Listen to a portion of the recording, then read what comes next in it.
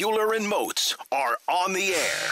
This is the Steelers Blitz on your 24/7 home of the black and gold. SNR, Steelers Nation Radio.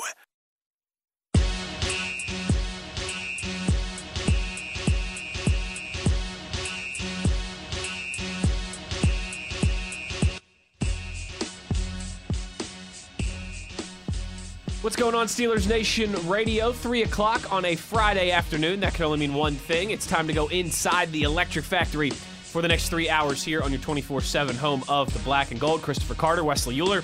You want to chime in anytime over the next 180 minutes, you can find us on Twitter at Carter Critiques, at Wesley Euler. Chris, what's happening, cousin? It's Friday, brother. That it is. And I am excited for the long weekend. And then it'll really start to feel like football time, I think. It's going to ramp up real fast on about Tuesday morning next week when we're staring down a Thursday night game at Arrowhead Stadium, and we're staring down a Saturday full of college football and a Sunday full of college football and 2 Monday night football games on the 14th. It's going to be a nice long weekend, and then I think, I'm over here. I'm rubbing my hands like Birdman over here. We're getting there, buddy. We are getting there. No, we are getting there. I mean, that's the thing is that we got this one last weekend without full-on college football. There's still going to be some ball played a little bit here and there. But next weekend it starts. I'm excited. I get to see Pitt play next weekend. They open with Austin Peay? Okay. Yeah, September 12th, 4 o'clock at Heinz Field. Can't wait for that. And then NFL football kicks off Thursday night. We got Deshaun Watson versus Patrick Mahomes. Yep, that'll be fun. And then the Steelers, Monday Night Football. Oh, yeah. So excited. Yeah, I can't wait. At first, when the schedule first came out, I was like, oh, really? Like Monday night? Because Same. I looked at it like, come on, man. You know how this is. The weeknight games, they're just always more work. They're just longer days. They're more work. But then there's also something magical about Sunday at 1 o'clock.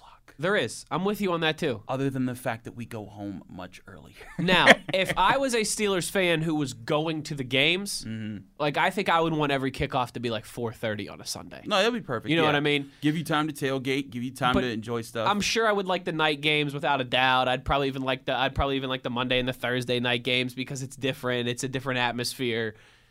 But yeah.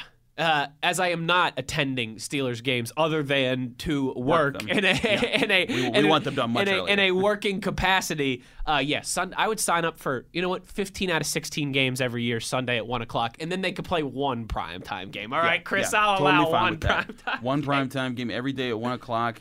I just love the bustle. You go in the Strip District, that's one thing I do. Pamela's has got people falling out the doors in black and gold. Everyone's rushing around, and then around the stadium it's packed, and then you play the game, and then the game's over at 4, and then you have your whole evening ahead of you. Yep. You get to sit down, you get to any of those establishments on the North Shore. Right, you could hang out and tailgate a little bit longer. Drink some good beers. You could tailgate longer. Go home and get ready for dinner. Right. I'm like me, and a perfect place for me is Mike's Beer Bar. Right there. I would love to just be able to just 4 o'clock check after the game.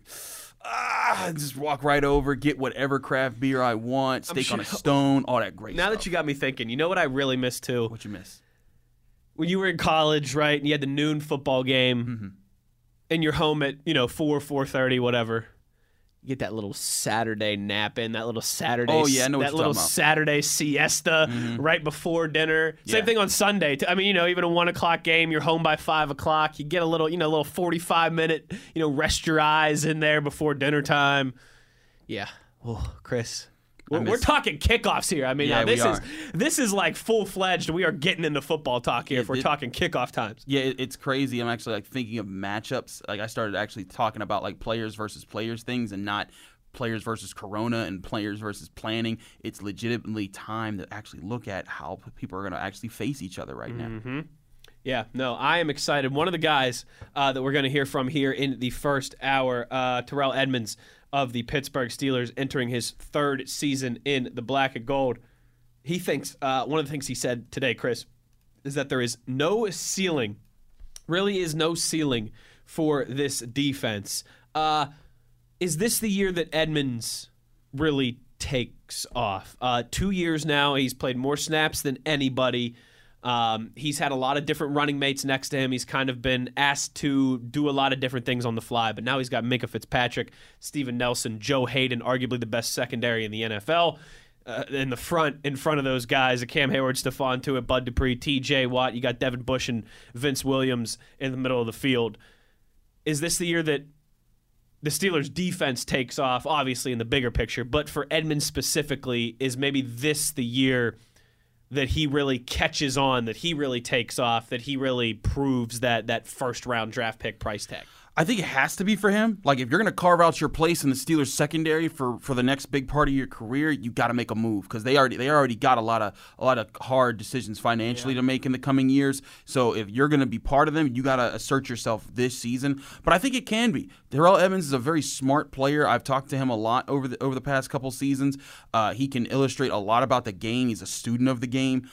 He understands where his roles have to switch. Like, he's very good at, there's like in his rookie season, there was a time where the Ravens intentionally motioned out Mark Andrews to line up at split end so they can get him lined up like a receiver against Edmonds. Now, Edmonds, I think he gets the most uncomfortable when he has to play deep, but when he's allowed to run with someone and run with them deep, he creates a real tight pocket. You have to fit that passing window in perfect because of how he runs with you, how athletic he is, how big he is.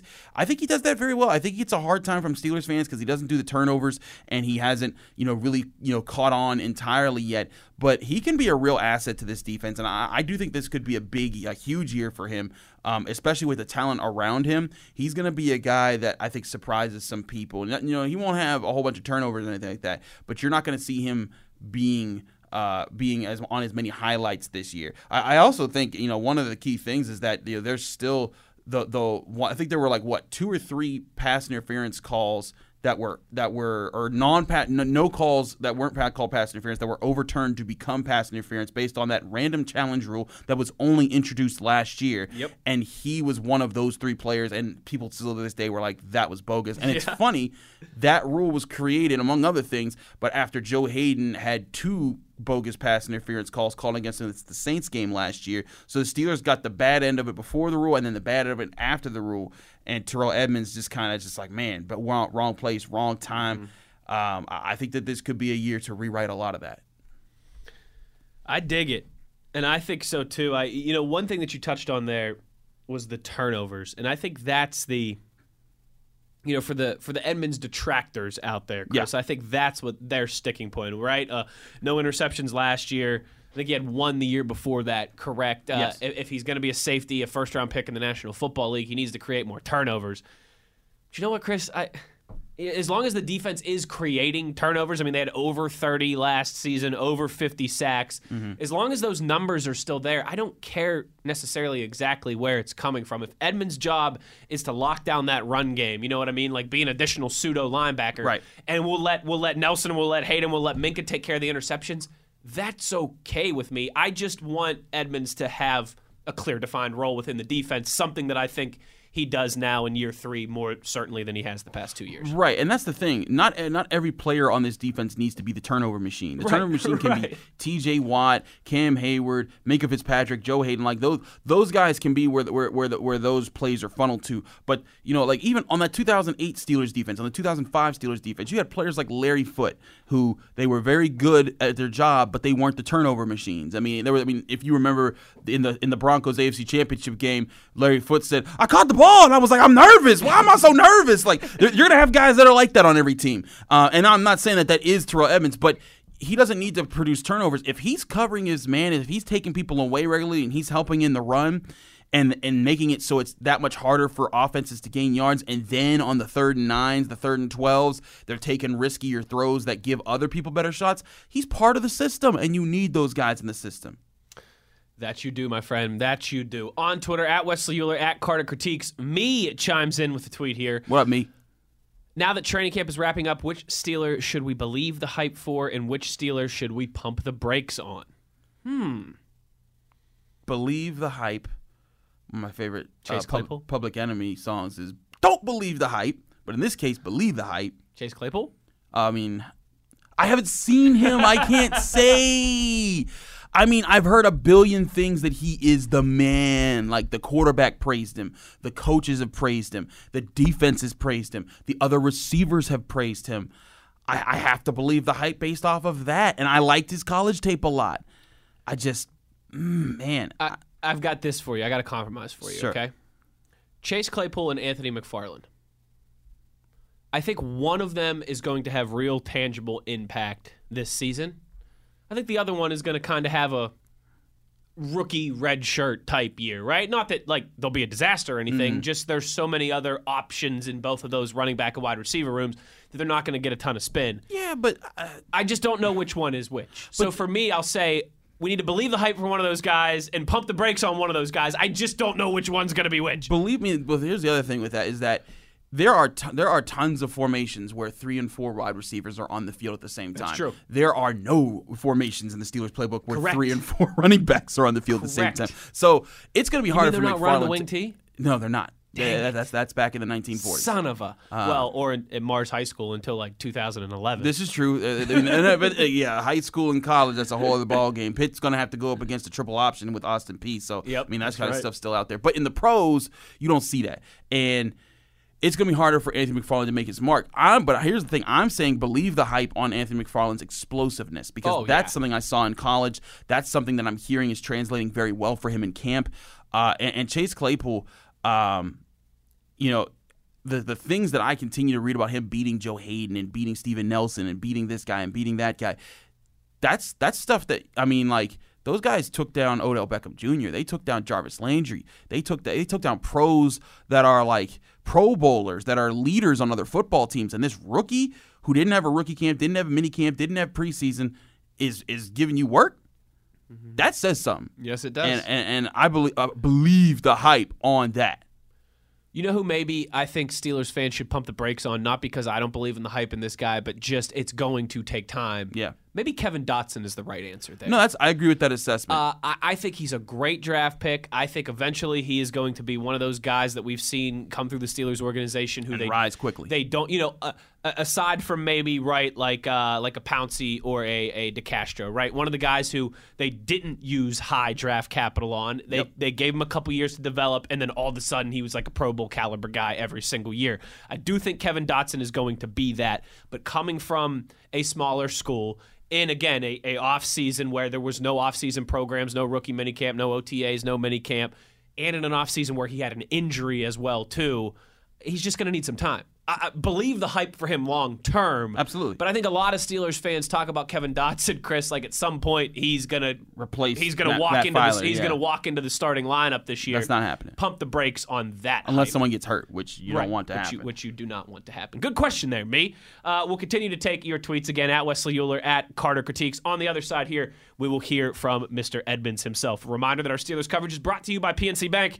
PNC Bank is the official bank of the Pittsburgh Steelers. Having some fun on a Friday. We'll also take song requests coming in and out of break since it is a Friday, little block party Friday. And you know what? Oh, Moats is missing it. What's up? This is our last song request Friday. Oh, wow. That's a Memorial Day to Labor Day tradition. Okay. Song request Friday. All right. And Labor Day is Monday. Well, last time I checked the calendar. Well, get y'all's requests in because we want to hear some jams. What do you want to hear? A little block party, a little summertime song coming at a break. We'll also, obviously, take your questions, comments, concerns, and reactions as well. We'll hear from Terrell Edmonds on the other side. He is Chris Carter. I am Wesley Euler. We're ready to have some fun on a Friday as we wrap up our 2020 training camp coverage right here on your 24/7 home of the Black and Gold, Steelers Nation Radio.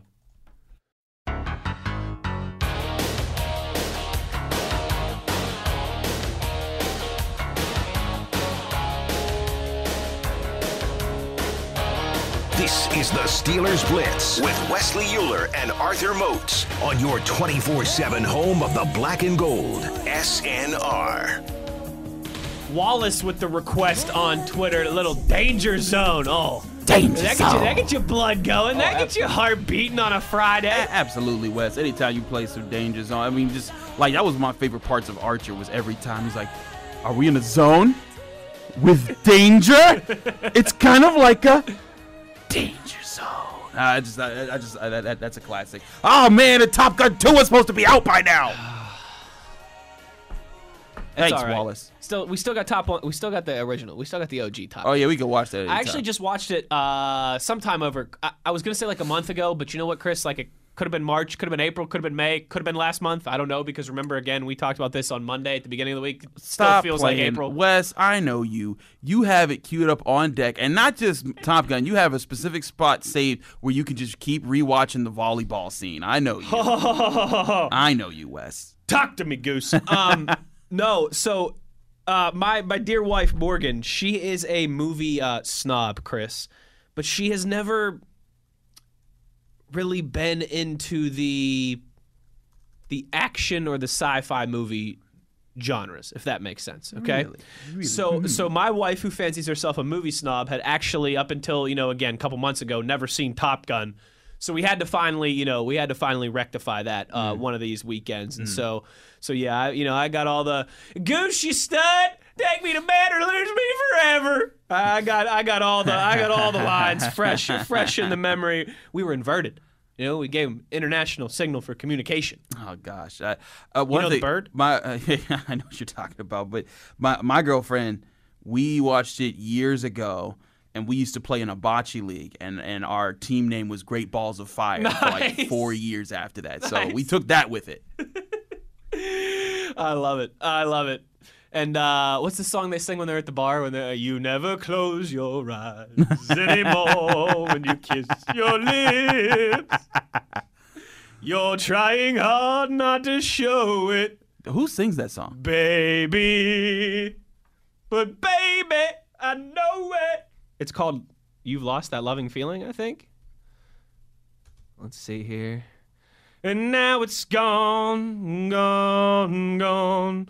Whoa, whoa. Listen, Wallace wanted to hear Kenny Loggins. The Righteous Brothers. Let them sing it. Because Wallace wanted to hear Kenny Loggins play the jam. He didn't ask for you to sing some song from another song from Top Gun. Wallace, I'm very sorry that you got to put up with this guy. Maybe we change the music theme here on the show today to just Top Gun music. No, see, but you can't go too far. I mean, the theme is pretty tight. You can play the overall guitar, but and Take My Breath Away. Yeah, but you're right. After 3 or 4 songs, we'd start running out pretty quickly. It's like, nah, y'all don't have the soundtrack like that. What is the greatest movie soundtrack of all time?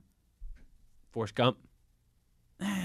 Guardians of the Galaxy. Now you're speaking my language. And see, I take out, when you have this conversation, you have to take out like Purple Rain can't be in the discussion. You can't pick Purple Rain. Yeah, it can't be movie. No Straight Outta Compton. It can't be originally scored.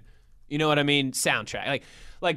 John Williams kills it on Star Wars, but that's not what I'm talking about. Those are scores. That's different. You know what is a really good one is too? A collection of songs. Correct.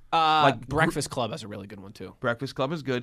What you got for me? I could see you thinking over there. The Bodyguard. Okay, good one. With Whitney Houston. I feel like there's a lot of a lot of the '90s movies had great soundtracks. Waiting to Exhale. That's a movie because they had a lot of Shaka Khan up in there. That had a lot of songs. But again, the movies like Straight Outta Compton, 8 Mile, you got to exclude those movies because that's the whole point of them, is that they are historical music movies. Correct. I think I'm going Guardians of the Galaxy though. Guardians of the Galaxy is I played that on a couple road trips. Animal House has a really good soundtrack. Animal House does have a really good soundtrack. 2 weeks ago, we did an Animal House day on the show where we played Louie Louie and we played a bunch of Sam Cooke. Yeah. Some good stuff there. But no, let us know your favorite movie soundtrack. Something from back in the day from our childhood, Shrek. Oh, great one. Yeah, That's a great call. Shrek has a great soundtrack. I'm a Believer. Somebody was told me. Great come soundtrack. On, man. That was, oh, man. All right, that'll be our side question of the day. What's your favorite movie soundtrack? Let us know on Twitter, @WesSeuler, @Carter Critiques. I want to get to this Edmonds audio here. One of the remaining starters, Chris, that we have not heard from yet this preseason, this training camp, whatever you want to call it. Well, that changed today. Here's what number 34 had to say before practice. Terrell, I noticed that you've missed some time during training camp. Just wanted to know, how difficult has it been to deal with this injury during training camp, especially knowing that you haven't had OTAs and other teamwork during the offseason, and how close to 100% are you right now? Honestly, I feel good right now. I feel prepared. I feel ready. Just working every day, just trying to do what's best for the team, not rush anything, and just take it day by day. But I definitely feel good. I definitely miss the OTAs and everything. We wish we would have had that just for the team chemistry from that standpoint. But other than that, everything's been good. All right, we'll go to Tim Benz. Tim, go ahead. Joel, I know there's been a lot of talk about Minkah Fitzpatrick potentially moving around a little bit in the defense this year. Number one, how does that affect you moving as a result if that does happen? And might they, with some intent, move you specifically around two to get your hand on the football more often? So far, everything's been about the same. We've been just working together, just trying to figure out what's best for the team, listening to wherever the coach puts us, and just taking it play by play, because some plays we just try to mix and match, just go around and move people around and get the quarterback off balance. But at the same time, we're not trying to switch up too much to mess up ourselves either. Let's move on to Ray Fittipaldo. Ray, go ahead. Hey, Terrell, Coach Austin was on with us earlier in camp, and he says he has to find a way for you to be more ball productive. How do you go about doing that, becoming a player that produces more turnovers for this defense? Honestly, it's just like an old saying. You just got to catch the ones that come to you. Last year I had a few opportunities. I missed those opportunities, but I feel very confident in myself that I'll grab those opportunities this year. I think it'll be a different outcome, and just catch the ones that come to me and then just take off from there. All right, Jeff Hathorn. Jeff, go ahead. Hey, Terrell, as a defense, what overall are you trying to get better at for this year? We're chasing that little thing called perfection. Every day we're trying to be perfect out there, knowing that we'll never actually obtain it. But at the same time, we're going out there every day just working hard, trying to not have as many mental mistakes, not have any busted coverages, really focus on running to the ball, game tackling, everyone just bringing that energy, because you have to trust your brother out there on the field. And if one brother messes up, everyone else has to be right there behind him to pick up the slack. All right, just a reminder, use the raise your hand function if you want to ask a question. We'll go to Chris Adamski. Chris, go ahead. Hey, Terrell, what does having Steve and Joe as your starting corners, what's that do for a defense? How much faith do you have in those two to be kind of where they rank in the league in terms of being one of the better cornerback tandems? Now, we have two lockdown corners. It makes our job very easy, because at the end of the day, you know that you can count on them to lock somebody and shut somebody down at any time. So it's putting less stress on the safeties. And at the same point, you just know the type of guys that they are. They're always going to be in the right position. Their communication is going to be on point. Everything's going to be perfect on the outside. All right, we'll move on to Hugh Ringer. Hugh, go ahead. Terrell, how special is it to play with Minkah Fitzpatrick in the secondary, and how much better do you think the two of you will play now that you know each other's idiosyncrasies coming off a full year together? I'm actually excited. It's going to be pretty good, because Minkah knows what he does well. I know what I do well, and we can actually really play off of each other, and we can help each other out. Our communication has been growing a whole lot. Definitely from last year, we grew throughout the season, and now coming on and having a full season together, I think is going to be really special. All right, Jenna Harner. Jenna, go ahead. Terrell, just how high is the ceiling for this defense this year? Man, there's really no ceiling. We can do anything that we put our minds to, because our front, they're spectacular. Our linebackers spectacular. Our DBs are one of the best in the country. So it's just like we just got to go out there and be the best defense that we know that we are. We feel like we're the best. I can pretty much put that statement out that we're the best defense out there. All right, we'll go to a follow-up. Brooke Pryor, go ahead. Hey, Terrell, I was watching the vlog you did of your latest song, the studio work that you did. Just curious, how long have you been writing your own stuff, and how did you come up with the lyrics? I think you shouted out some of your teammates, or do they know about that? Is that something that, I don't know, going to be an anthem or anything for you guys this year, anything like that? Man, honestly, we were just in there having fun, having a good time, just something to do during this quarantine time, just to get away and still be social distancing. But at the same time, just, shouting out my teammates, just having a good time, just showing them guys that, I got you guys' back, and that you guys have my back, just having a good time with that. They heard the song, by the way, too. All right, we'll go back to Chris Adamski. Chris, go ahead. Hey, Terrell, you were asked a little earlier about, turnovers or making more, and I'm sure you would probably like to have more in your career so far, but is it important to you to be, more just positionally sound and not make any mistakes, not let any big plays against you, especially if you have playmakers around you who are making – if the defense is still getting the turnovers, does it matter if you get them, I guess is what I'm saying, and you do everything you're supposed to do otherwise? Is that a goal of yours? Just really whatever helps the team win. Of course, I want to have the turnovers, but at the end of the day, as long as we're winning and hopefully we get this Super Bowl this year, that's the biggest goal on the whole team. I think anyone on the team can account for that, can say that. And, of course, everyone wants to make the play because we're all competitive. But at the same time, as long as we're winning, everything's going to go perfect.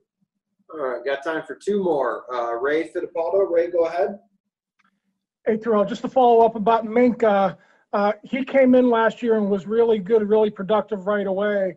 I'm just wondering what it was like for you, to have to switch to a different guy, being used to Sean, and then, getting used to Minkah. What was that like for you? What kind of transition did you have to go through last season? Two great guys. Minkah, he came in and he was more of a post player, and we saw exactly what he could do in the post. And like you said, the first game he came out and he made a bunch of splash plays, and then from there it was like, okay, Mink, this is your spot, and let's go ahead and win some football games, and everything started going in the right direction. So I guess you can say, because Sean and I, we're very similar. We both can rotate down, go back in the post, but at the same time, I feel like we're going to do good this year with the position that we're at now. All right, last one. We'll go back to Jeff Hasselhorn. Jeff, go ahead. I just wondered your initial thoughts on facing the Giants and Saquon Barkley here in just over a week. Everyone knows what Saquon can do. We know what Saquon can do. So we just have to put a lid on it, put a cap on it, and just limit his big plays and try to make game tackles, and everyone run to the ball, because we know at the same time we can't let him get started, because he has a high motor and we don't want to let him go ahead and get started. Steelers training camp media availability is presented by your neighborhood Ford store. The Ford F-150 is the official truck of the Pittsburgh Steelers. Edmonds speaking there before practice today, Mr. Carter. And we talked a little bit about it. It feels like it's really his time. He's ready to shine. This defense is ready to shine. He's got a good head on his shoulders. Absolutely. Well, whatever his parents did is clearly working. Oh, I mean, all three of the brothers are in the NFL. Just look at all the boys. So yeah, they should be writing books. I mean, I forget who it was. Danny Smith, I think, said a few weeks ago that that T.J. Watt's pair, that the Watts should be writing books. The Edmonds should be writing books too. Let's get them. Actually, they should write a book together. I mean, and that's crazy that you and I can publish two of each of those brothers are on the Steelers roster. Think about that. Yeah. Trey Edmonds, Terrell Edmonds, Derek Watt, T.J. Watt, and what's crazy is the best of those trios are in the other teams.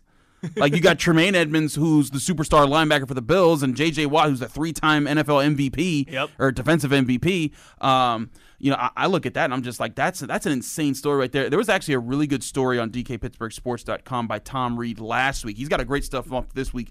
He does a lot of long-form, in-depth writing, but he went to Pequannock, Wisconsin, to go talk to the Watt family and the trainer that's been working with them since high school, and just you see the upbringing, you see like how the parents, they saw great things for their children and they gave them every opportunity to do it. And those kids, they took every opportunity. They worked extremely hard to be the best they can be, and then, when JJ broke out, and then Derek and TJ, this is the third time in their career they've played together. They played together in high school. Yeah. They played together in Wisconsin, and now they're playing together as Steelers. That's such an amazing story. On top of the Edmonds brothers, it is. You're right. It's pretty cool, and it's funny how there's kind of those connections to both of those with the Steelers. It's almost like when you look at Devin Bush too, and you look at Cam Hayward too, and it's maybe the Steelers are onto something with those NFL family bloodlines. Huh? I mean, it's certainly something. And Tomlin said that before. He's like, when a guy comes up in an NFL home, they have a better understanding of what the expectation is, because it's like when I went to law school, my biggest adjustment was understanding the daily expectation. Like, I was used to going to class and just taking down crazy amounts of notes, and like a few of my friends had to pull me aside after like the first couple months and be like, you are overworking yourself. And it wasn't until they showed me, this is how we outline a case, this is how we do this is how we do that. And when someone showed me that, I did so much less work in the classroom and in the library when I was taking notes, and that allowed me to think about what was actually happening in the case, because I just felt like there's so much information here. Sure. It's the same thing with the NFL, knowing what to show up for, what to prepare, how to prepare in the offseason, what to eat, what all the serious life decisions impact your everyday availability and capability in the NFL. Those type of things, they're not easy. That's why it's not easy to get into the NFL. And having a father or someone in your family that knows those expectations to raise you and to show you what those are growing up, and then to kind of coach you through that as you're getting ready for the NFL, and then when you're in the NFL, it's a huge asset. Something that the Steelers have clearly identified as an asset there, Mr. Carter. I think they would agree. He is Chris Carter. His last day with us this week, but you got us for now. Yeah, this week. You got us for 3 hours here today. Before again next week, the Steelers Blitz. We go back to regular programming here on SNR. So Tunch and Wolf in the mornings, Moats and I in the afternoons at noon, and then Dale Lally and Matt Williamson with the drive from 4 to 6. So our last day, 3 to 6 here. Our last day with Mr. Carter, and our last day taking song requests. We're talking about movie soundtracks, and Chris, it was like the floodgates opened here. I mean, we got 1, 2, 3, 4, 5, 6, 7 different tweets. I can't count. 8 different tweets about favorite movie soundtracks and song requests. We will get to that because there's some good points here made on the other side as we close out the first hour. Keep those tweets coming in. At Wesley Euler, at Carter Critiques. Chris Carter, Wesley Euler. You're listening to Steelers Blitz on SNR.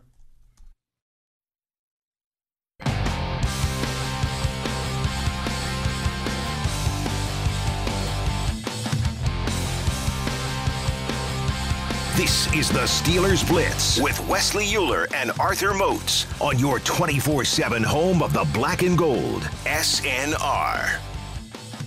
You know, Chris, we got a request for a little Blink 182 on the Twitter.com here. I see. And it was not this song that I went with. It was not All the Small Things that Jared requested. But, Jared, if you're still listening, I like the song that you requested more. Unfortunately, there's some choice language early on in the song, all right? So I just wasn't trying to get flagged here. I wasn't trying to get in trouble on a Friday. But you know what? Jared makes a great point here talking about the American Pie soundtrack. Like I mentioned, like those 90s, like early 2000s movies. We got a bunch of tweets about soundtracks. You know, every once in a while, it's funny. Like Moats and I will ask for something goofy on Twitter. You know, like, hey, what's your favorite movie soundtrack? Let us know. And it's like we just, you know, the levee broke and we released released the dam, the water from the dam. People like chiming in on their favorite movie soundtracks apparently, because we got a bunch of tweets here, Mr. Carter. Steelers 480. Any of the movies by Martin Scorsese. That's a good answer. Like Goodfellas has a really good, 60s and 70s classic. Pulp. We got a Pulp Fiction here as well from Wallace. We got a couple Pulp Fictions, I think, actually. Chuck as well, too. Pulp Fiction soundtrack, unbelievable. You mentioned Reservoir Dogs when we were in break, didn't you? Yeah. Reservoir Dogs, another great Tarantino soundtrack. Jay Welling the fourth here says Rocky IV. Oh, there's like a play on words there with the fourth and the Rocky IV. Tyler says Wayne's World soundtrack. It was the first CD I ever bought. That's a really good one, too. There's some great classics on there. I just realized there's a clear winner. Who's the clear winner? Well, at least it is for me. It's one that not a lot of people think about because it was a great movie. Came out in 2015. It's called Dope. Did you ever see Dope?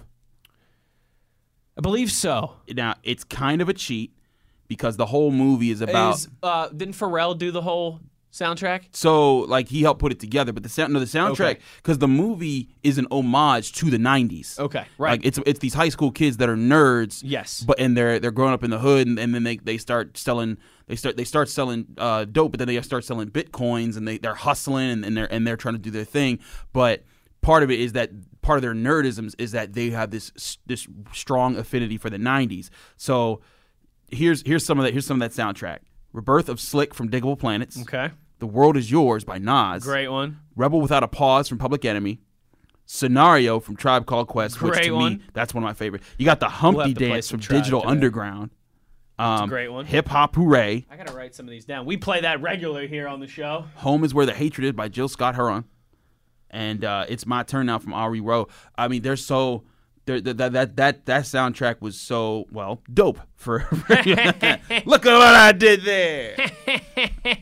I'm sticking with Guardians of the Galaxy as my favorite. No, Guardians of the Galaxy is a great pick because the reach that it had with that. And I'm telling you, like, I've played it on road trips. Like it was a movie designed with a soundtrack that was made for road trips because it was a road trip of a movie. You know what? I might have to bag the Outkast and the Rolling Stones at the top of our second and third hours just to give us more. Yeah, because I got so many tunes I want to play now. Yeah, same here. All right, well, I'm sorry, Miss Jackson, but you're getting bumped, Outkast. But there's plenty of other Outcasts that you could play too. And Rolling Stones, you're gonna have to find some different shelter for this Friday. I see what you did. Because we're not giving you any shelter. Funds the songs. Yeah. How about that one? Me chimes back in. Favorite movie soundtrack: Batman Forever, 1995, first summer that I got my driver's license. I'd have to. I don't even remember. Yeah, what songs were. I'd have to go back and look, but I'm sure you're probably right. I just remember watching that movie and being like, "What? Like Tommy Lee Jones is Two-Face? Huh?" Jim Carrey, baby. Jim Carrey was the real. I mean, Jim Carrey is he's good at being crazy, but he certainly is. A little peel back the curtain for you here. When I was a kid, I went as the Riddler for 3 straight Halloweens. That's bad. When I was like 6, 7, 8, 8, 9. You look like the Riddler. You are Edward Nygma. Dude, I've said this before. I don't know if I've ever told you this. I've told Moats this. The audience knows this. But there are, I think you're probably along the same way here. There's not many people at the age that I'm at now. I'm 29 years old. A few months here, I'll be 30. I've been working in this sports business, since 2013, like out of college on a professional level. I also have a father who's a musician. In my lifetime, have been fortunate enough through work, through my dad, to bump shoulders with some famous athletes, some famous people. Okay. It takes a lot to starstrike me. It takes a lot for me to get starstruck. Thank you for just Chris fixing Carter. that on your own, because I was like, I'm not trying to say you on that one. Because I know they're normal people. They're just like us. They don't want to be bothered. They just want to go about their lives, right? Like, I mean, they have bigger bank accounts than us, and they might live in nicer houses than us. But yeah, I'm not a big starstruck kind of guy. But 2 people that if they walked into our studios here right now, I'd be like the 12-year-old me trying to talk to my crush, like wouldn't be able to get a word out. I hope you too. John Mayer and Jim Carrey. Interesting too there. Because those were the 2 for me growing up that, like, those were the guys. Those were my dudes. My non-athlete dudes growing up. I understand that. I have a few. I have a few that I would do that over. Like if Jim Carrey walked into this studio right now, I wouldn't be able to get out of my chair. Let me tell you, if Denzel Washington ever walked in on, like Jamie Foxx once said in one of his speeches, he's like, the first time I saw Denzel. He said, black people, when we march when we're proud. And he said when he walked in, I was like, Denzel! And he started walking. He said Denzel was like, who the hell are you? Like, calm down. Take it easy. Like, take it easy there. And there's a really good interview that Jamie Foxx did of Denzel where they talk about their appreciation for one another. But Denzel has some of those powers with me. I try to think of people along those lines. There's an artist right now, Janelle Monáe. She's a person who, if I saw on the street, like my heart would stop. I was like, oh my gosh, it's her. Because she has some songs that really always hit really strong with me, like "Ghetto Woman," because that just reminded me of my grandmother, and just a lot of stuff there. So I get what you're saying. There's a lot of people like that there that because like you said, we work in this profession. Not really athletes in that regard anymore. You know what I mean? Just because athletes, because it's different. We're around so it, often, but yeah. but like entertainers, famous speakers. I met Cornel West when I was in college. One person that I almost didn't know what to say. I got to meet Maya Angelou right before she passed. Wow. And we had a great conversation. There were a few times I was like, but she was. You were like the 12-year-old trying to talk to your crush. Exactly. But like this is Maya Angelou, and Still I Rise, Maya Angelou. Like she's sitting here right before me. And then like she's talking about, she's like, and she told me like she feels good that the future is in, I'm part of the future. Right. I was just like, oh my God, like did she just tell me that? I've met a few people that have that effect on you. But yeah, I totally get what you mean. G-Rob says here, two of my absolute favorite Steelers media guys, Wesley Euler and Carter Critiques, keeping it locked down on a Friday. Woo! Forrest Gump for me. Great movie, great soundtrack. Reminds me of my parents. It's up there. Yeah. It's fantastic. I mean, there are a lot of all-time hits on that. It's one of the more iconic movies, let alone movie soundtracks of all time. For sure. You know, it's another really good one that we haven't mentioned and nobody else has mentioned. I don't know what just made me think of this, but remember the Titans. Oh, what are we doing? That's the perfect era piece. For the 60s, maybe that's it's perfect. The similar type of music with Forrest Gump. Maybe that's what made me think about it. Just iconic song after iconic song in that movie. I mean, just every part. I mean, I still do the mighty Titans. I still do that dance sometimes. What were we thinking? I mean, let's be we're honest, football guys. Like James Taylor is iconic in his own right. Yes. But that movie took Fire and Rain to another level. Oh, everybody knows Fire and Rain because it's the song. Scene where Gary Bertier gets paralyzed. You know, but people started listening to the Temptations again. When Louis the white lineman that everyone's like, you don't know no black stuff. Yeah, he was like, I know you want to leave me, but I refuse to let you go. If I had to beg, plead for your sympathy, I don't mind, cause you mean that much to me. Ain't too proud to beg. And you see all the black people like, yeah, he knows the Temptations. Like that whole... Oh man, that whole what am I thinking? Remember the Titans? You're in the top 10. Like, get out of here. John says Back to the Future soundtrack. Yes, that's another yes. good. That's Back another to the good Futures, because it also has the range. Yeah. Some classics. I love it. All right, so keep the tweets about the movie soundtracks coming in. You could tweet us too about what famous people would you be starstruck if you met. All of that's on the table from hour number 1. In hour number 2 here, we will hear from Mike Tomlin post-practice today, and we will continue our conversation, wrapping up our final day of training camp coverage right here on your 24/7 home of the black and gold, Steelers Nation Radio. I know you want to leave me, but I refuse to let you go. If I have to beg, plead for your sympathy, I don't mind, cause you mean that much to me. Ain't too proud to beg, and you know it. You know, I had to do a lot of begging to get this guy, Chris Carter. You did not. Come hang out with us on SNR for the week. Not. You called me and I was on my way. Because ain't no mountain high. Yes. Ain't no valley low. Ain't no river wide enough, baby. Because if you need me, call me. No matter where you are, no matter how far. Don't worry, baby. Chris, we're having some fun here on this Friday. Everything on the board today. We're talking Steelers' last day of training camp. We've got good summertime music. We've got favorite, movie soundtracks. All of this on the board, as well as famous people who would leave you starstruck. We'll take all your tweets at Wesley Euler, at Carter Critiques. Again, it is our last day here at 3 o'clock. It is our last day for now with Chris. I'm sure we'll reacquaint at some point throughout this regular season. But last 3 to 6 show, Motzi back in next week. We go back to noon on game week. So today is... I guess I was going to say pseudo, but I guess it is the last day of our Steelers coverage. Not Steelers coverage. Wouldn't that be something? This is the last day of our Steelers coverage here on SNR. We're just going to, you know what? Tomorrow we're going to rebrand into Soundtrack Music Radio. That's what we're going to do all the time. We're just going to talk about movie soundtracks 24/7. Last day of our Steelers training camp coverage here. So I guess this was the last time that our Steelers training camp media availabilities will be presented by your neighborhood Ford store. The Ford F-150 is the official truck of the Pittsburgh Steelers. What was that there? A little something happening with the sound there. Hold on, Mr. Carter. Let me see if we can get all fine. I thought I heard some metal coming through. I know. I apologize if I let's try this again here. Okay, we're good. Okay. I apologize if I just blew anybody's ears out there. But Mike Tomlin speaking after practice today. Here is what the head coach had to say. Today really was kind of a wrap-up of what's been a productive training camp process for us.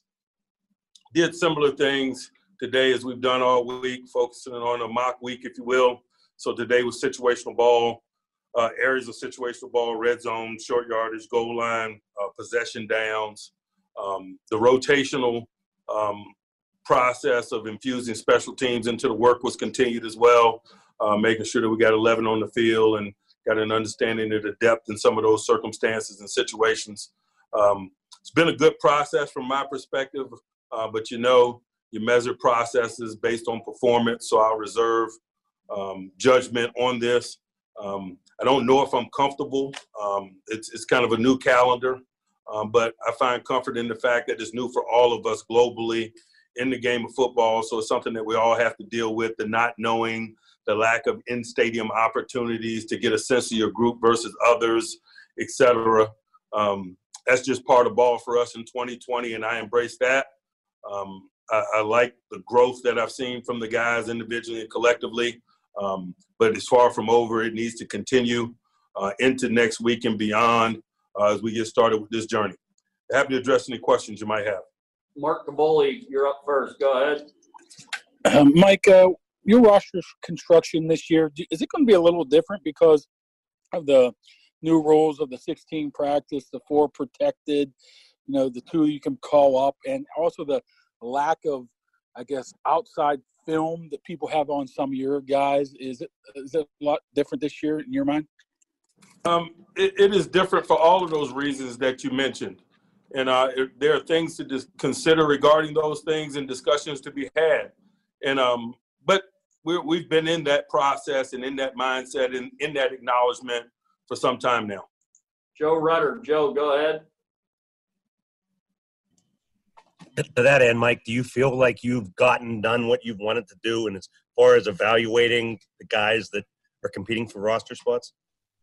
I feel like I have enough information to make decisions, and that's a good thing because it's time to make decisions. And so we'll push forward. I thought that we made good use of the time and good use of the structure of the time that was provided in terms of the work allotted. Aditi, you're up next. Go ahead. Hey, Coach Tomlin, when you end training camp, which was obviously so different than any previous training camp, now you look to the regular season. In what ways will regular season preparation be different? I don't know the answer to that. I know that I'm prepared to give this group whatever it needs to perform week in and week out and to get better as we proceed. And so we have a plan in terms of what our approach to business, but we better be light on our feet, be willing to adjust as necessary adjustments are revealed to us. Chris Adamski, go ahead. I feel like it's been a long time since you've been able to enter a season with returning guys, veteran guys at the position of cornerback, the 2 outside guys you have there, and Joe and Steve. What does that feel like to be able to check that box and know you got that taken care of with veterans that know what they're doing and have a proven track record? They're a quality veteran tandem. And not only that, not, resting on their resumes, they've had good training camp processes. Both guys came in great condition. Both guys have performed at a consistent high level through this process. And where I find my comfort, not necessarily in what's been done in the past or their presence, things that they've done, begun this process. Aditi, did you have a follow-up? I'm good, Bert. I'm sorry. Okay. Next up, Jenna Harner. Jenna, go ahead. Hey, Coach, you kind of just talk about, the ability to adjust and adapt kind of continually on a daily basis. How have you seen that from your guys? Have you kind of seen that reflect in them throughout this whole process here? I think players adjust better than coaches, to be quite honest with you. I think they're more open to changing routine. It doesn't ruin their day. I think that's more of a challenge for us as coaches, to be quite honest with you, than it is for players. Players are more loose and willing to roll with the punches, my experience has shown me. Dale Lawley. Dale, go ahead. Mike, I know you said earlier in camp that you may wait to name a starter at right tackle. You're gonna have to come up with a depth chart on Monday. Any clues on who that right tackle might be? Yeah, you may see OR on that depth chart on Monday, meaning OR. Ray Fittipaldo. Ray, go ahead. Mike, how is David DeCastro's health heading into game week, and do you anticipate him being available for the opener against the Giants? You know, he wasn't good enough to go today. Hopefully he'll be good enough to go the first of next week. We do have a bonus day on Monday. I don't know if I want to expose him to that. Hopefully we'll see what it looks like as we get into the normal rhythm of our preparation week. Aditi, back to you. Go ahead.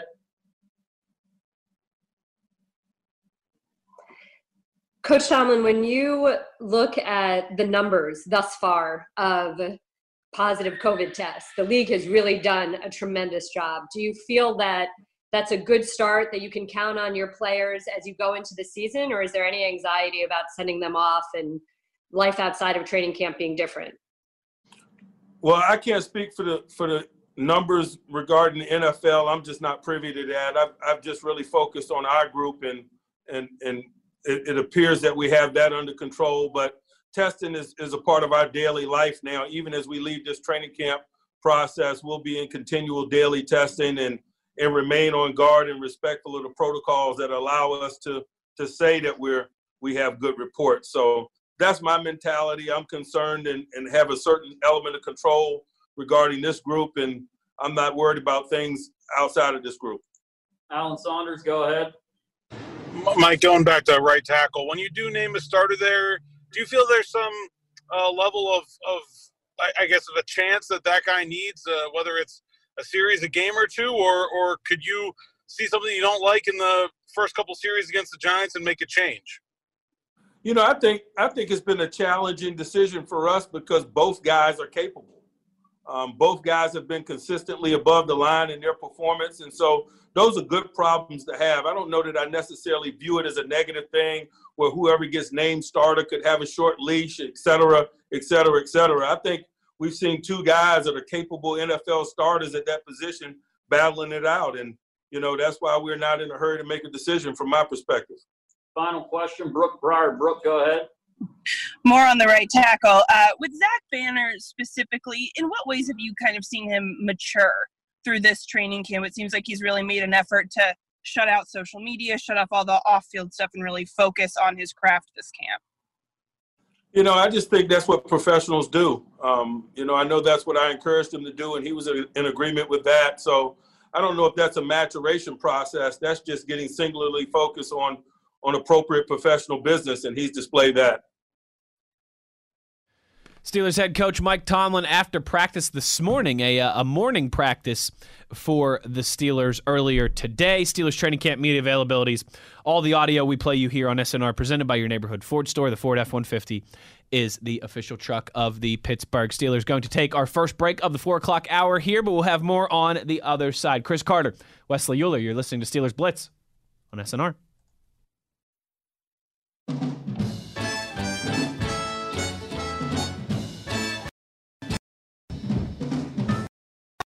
About a place where up a New York way, where the people are so gay, twisting the night away. This is the Steelers Blitz with Wesley Euler and Arthur Moats on your 24/7 home of the black and gold, SNR.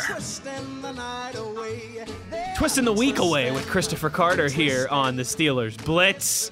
You had a little Animal House soundtrack there, a little Sam Cooke. Classic. I love Sam Cooke. There are, Carter, artists that I don't want to say that I disliked when I was growing up, but I just wasn't really into their music, their sound when I was growing up. That, you know, when I got into my mid to late 20s here and my palette for music kind of expanded or slowed down in some ways too, right? Mm-hmm. Man, Sam Cooke is one of those guys who really grew on me. Like I feel like him, like Bob Dylan. Like when I was growing up, I didn't care how good your lyrics were. You know what I mean? I didn't care. Like I just wanted something I could nod my head to or something that got me fired up. But man, that's changed a lot over the last few years. Sam Cooke is dynamite, dude. Dynamite. So many good songs. So many good songs. A reminder that our Steelers coverage is brought to you by PNC Bank. PNC Bank is the official bank of the Pittsburgh Steelers. I got a question for you, Chris. I was born by the river in a little tent, if that was the question. That was not the question. Okay. Although now you got me thinking of how we could combine a Sam Cooke and a Chris Farley down by the river crossover. That'd be interesting. There's something there. Who is You know, we've talked a lot about depth on this defense. You and I spent some time earlier in the week, specifically at the safety position. We talked about Vince Williams and Devin Bush as well. But on the edge, who's the backup for TJ Watt? Who is the backup for Bud Dupree? When those guys need a breather, or if, God forbid, one of those guys miss some time, is it the guy who's been like the camp phenom, the training camp phenom the last 2 years, Ola Adeni? Is it the guy that the Steelers fan base clamored when they got rid of him and then celebrated when he came back, and Tuzar Skipper? Is it the new guy, third-round draft pick, and Alex Highsmith? Who do you think emerges as that edge backup, that first guy off the bench, if you will? It's that last guy you just named, Alex Highsmith. Yeah. It's absolutely him. Everything that I've read, everything that I've heard, everything that Dale's told me, Alex Highsmith is shining in camp. In fact, Dale just published his 53-man roster projections, and he said that Alex Highsmith would be the top backup, and they're saying that he might even be the guy who backs up both spots. So if Watt or Dupree need a breather, he'll be the person that comes in on either side. Adeni's still going to be there because he's good on special teams, or at least he can contribute there a little bit more. He's been around the team enough, and they know he could throw him in there. But Highsmith looks like he could be a keeper from what I hear. If you go and look at if you put any stock in PFF grades, which sometimes I do, sometimes I don't. No. Right. They graded single-game pass rush performances from edge rushers that were draft eligible last year. The first best performance was Chase Young in Week 5. The second best performance was Chase Young in Week 4. The third best performance was Alex Highsmith. Wow. He had the third best performance. There were several high rankings. There was another PFF grade where they had him ranked as the 5th overall edge rusher in the draft. He finished with the second most sacks last year, or at least he was among that last year. Because he had at least in December he had 14 sacks, which at one point was at least the second most in the country, right behind Chase Young.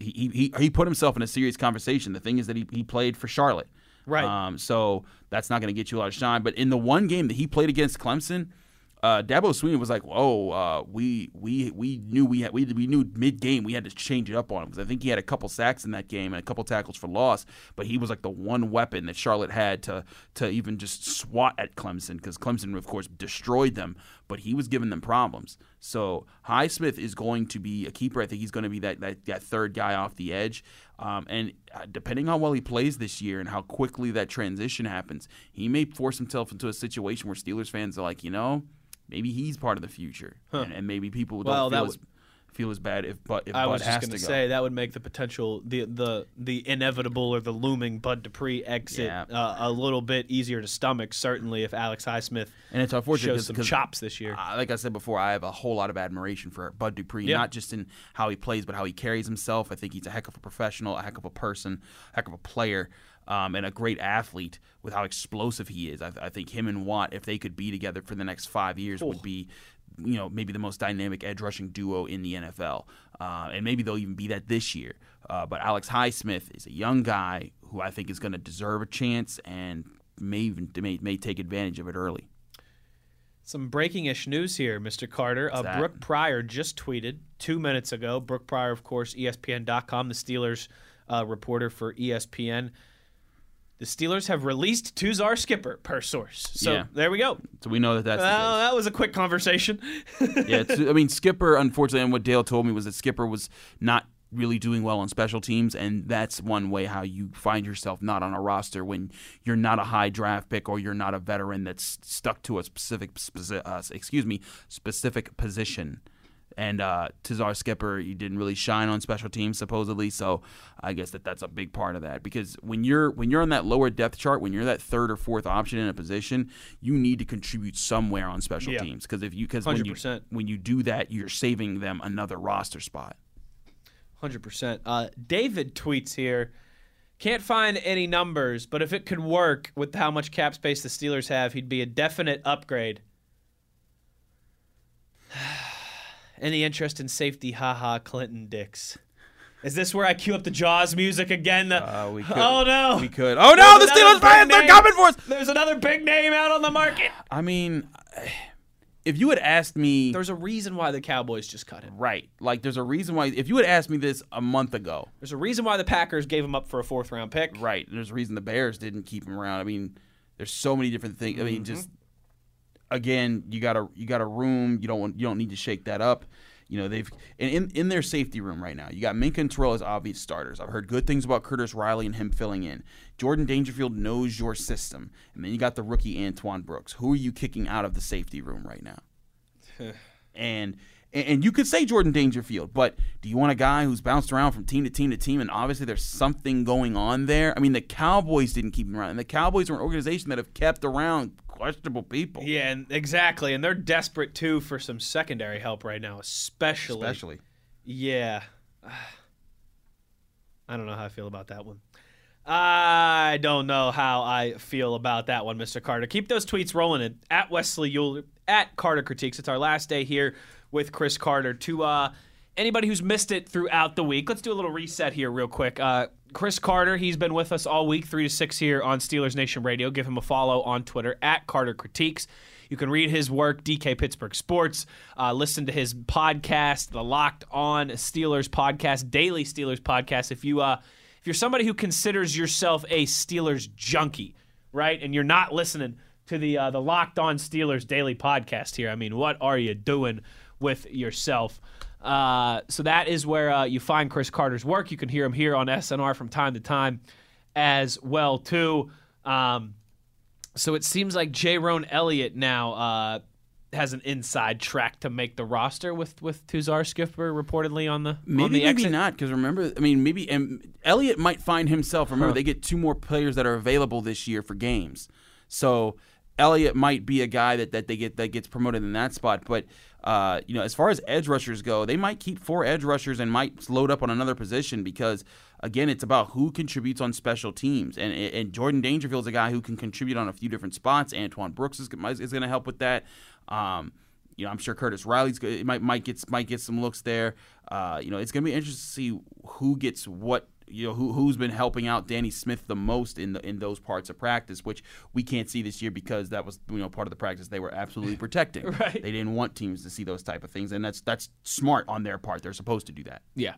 I think particularly now, right, when everyone is everyone's scrambling, if you will, to kind of get up to speed as quick as possible. Yeah, I think you want to keep all that information maybe as close to the chest as possible, if you will, here. I did want to take a chance, too, here, Chris. We've got just a few minutes left in this segment. I feel like now will be a good time to work this in here. I did want to take a moment. You know what? Actually, we'll do it after the break. Let's do it after the break here. We've got plenty more to bring you. I don't want to rush anything today on the last day of our training camp coverage. So let's take our time, all right? Let's not squeeze anybody in. Let's not pigeonhole anybody in. We'll give everybody their fair due. We're still going to hear from Zach Banner, who spoke ahead of Steelers training camp practice today, or Steelers practice today, I guess, is the training camp portion for the team is technically over. So we've got Zach Banner to bring to you here in the next 90 minutes before we get out of here. Also heard from Jalen Samuels as well, and it is a Friday, so we will have a little get that paper before we say our tearful goodbyes at 6 o'clock before the long weekend as well. Our Steelers coverage is brought to you by PNC Bank. PNC Bank is the official bank of the Pittsburgh Steelers. He's Chris Carter. I'm Wesley Euler. You are listening to the Steelers Blitz on your 24/7 home of the black and gold, Steelers Nation Radio.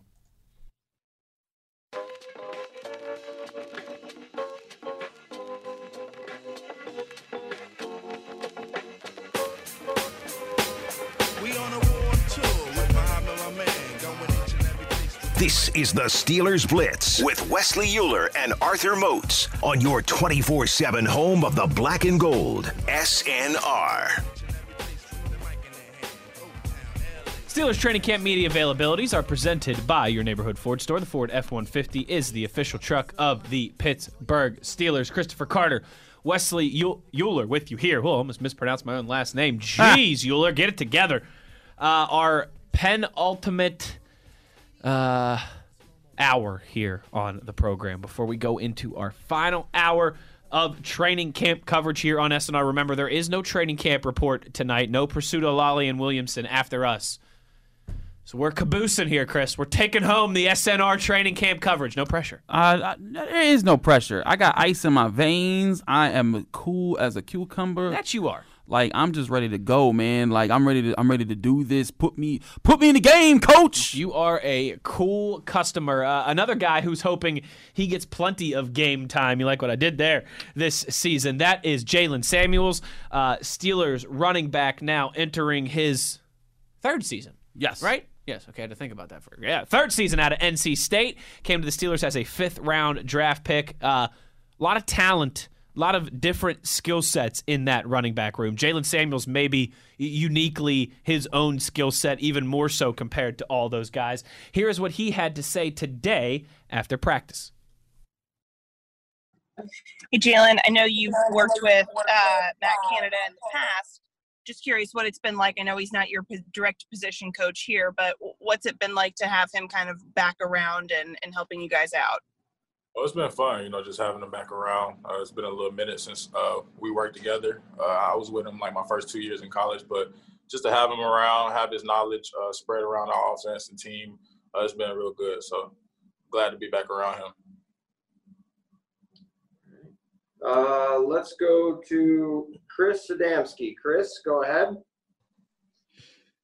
Hey, Jalen, as the season here, it's camp's winding down, what do you see as your role? What have they told you your role will be this year? And is it any different than maybe it was the last couple of years? They asking for pretty much the same thing.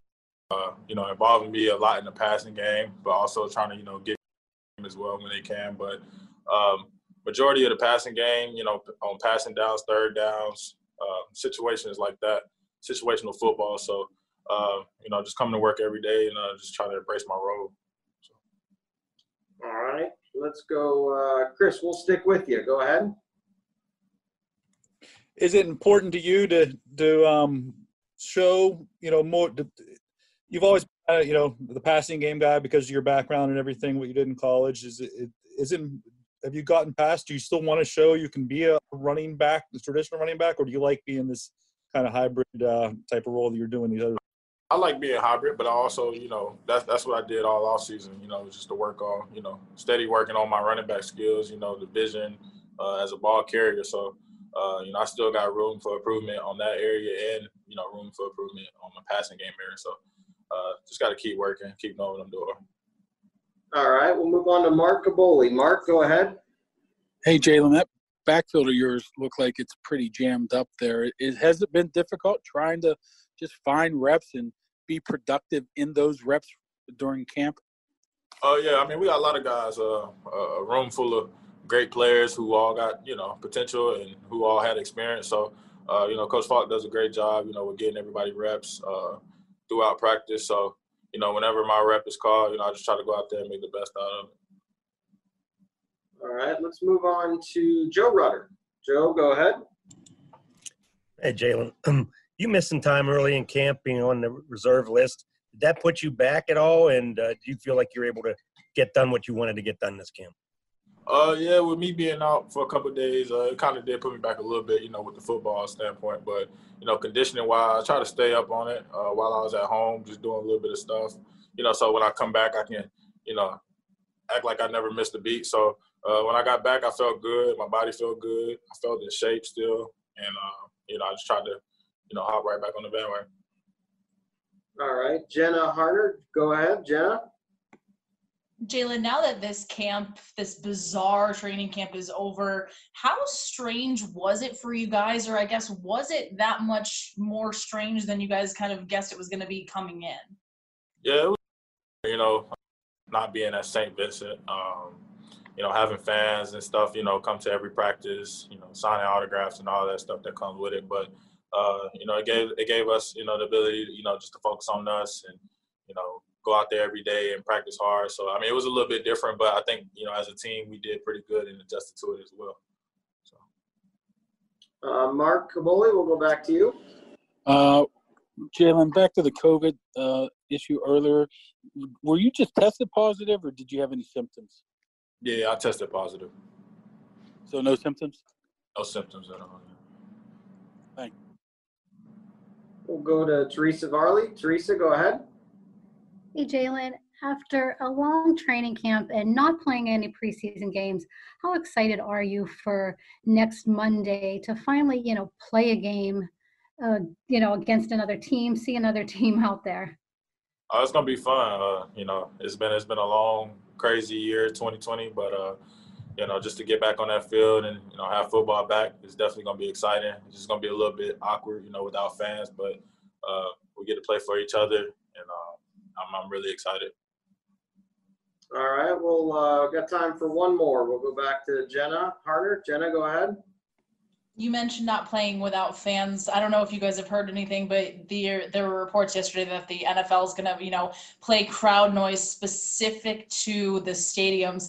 Is that kind of, strange at all for you, or is that going to be something you guys kind of notice, or, not really in that sense? Yeah, it'd be kind of strange, without fans and just having the music, and it's a game, game-like experience. But I'm kind of used to it. We all kind of used to it. We've been getting that crowd noise, every year since I've been here, in practice, just depending on if we was going to a loud environment or whatnot. So it's definitely going to be weird, but, we still got to get the job done. We got to go out there and handle business week 1. So.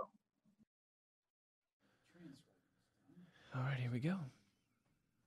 Jaylen Samuels talking, expanding his role with the Pittsburgh media this afternoon after practice, a morning practice for the Steelers this morning, switching things up a little bit. You got to be ready to perform any time of the day, morning, afternoon, evening.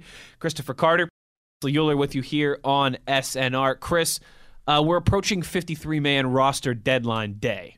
When we get that final roster, how many running backs are on it? Including Derek Watt, or are you talking about halfbacks, like tailbacks? Halfbacks, okay. yes. I say 4. I say, obviously, the top 3 are Honor, McFarland. But I think Jaylen Samuels, from what I've heard, is going to fight his way onto this roster. I've been thinking that Jaylen Samuels was in a rough spot because you look at players like Wendell Smallwood, players like Kerrith White. Sure. Guys who could come in and maybe be a little bit faster, maybe had more experience as a third down back. But from what I've heard, Jaylen Samuels is doing much better on special teams, which again, that gives you an edge in that fight. Yeah. I think that's the right number. Any 5 with Watt? Sorry, that's because I realized I just named 4. Right. So yeah. Any practice squad considerations there as well? Yeah, sure. I think Kerrith White could fight for that. I think that they're certainly going to bring those guys back because they got to be prepared for if someone goes down, they can plug someone in. Kerrith White did that well last year. He also a little bit on special teams. Yeah. So I think White will be in that. I heard Smallwood didn't exactly impress right away. This would be his big chance to do so after coming off.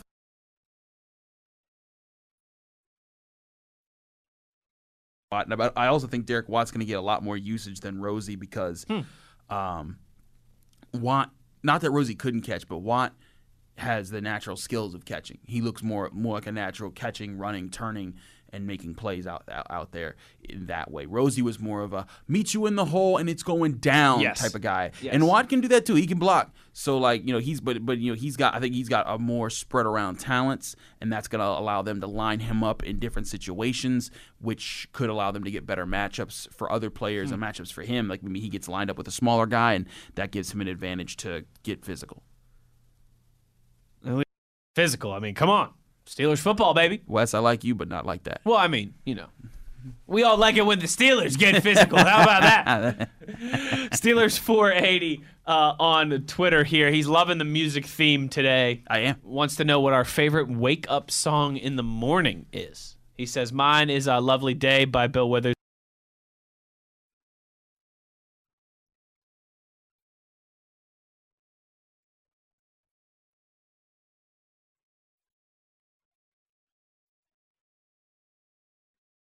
Carter, favorite wake-up morning time songs? I've got 2. You lead with your 2. I got to think about mine. Sunday Morning Coming Down by Johnny Cash. Mm-hmm. And Good Morning by Kanye West. Okay. I like Sunday Morning from Earth, Wind, and Fire. Ooh. That's a good one. There's some about songs about Sunday morning. Earth, Wind, and Fire, Johnny Cash, Maroon 5. There's a lot of songs about Sunday mornings. Yeah. I guess all gospel songs Sunday. Yeah, look at me. The gospel songs are definitely in that. Think of another good like wake up song that gets you going for the day. I like Kid Cudi's Up. Oh, that's a good one. Because it's about him getting up in the morning when the sun comes up. That's the first line of the song. Says, I'll be up in the morning. And he talked about a few other things he's doing there, but no, it's also about him spreading his wings in his life and getting out there, which is what you feel in the morning. You're trying to get everything going there, but sometimes you just need like a perfect. A peaceful sound. Like it doesn't have to be like super exciting. Yeah. One song that sometimes I listen to get me up and get focused and just get.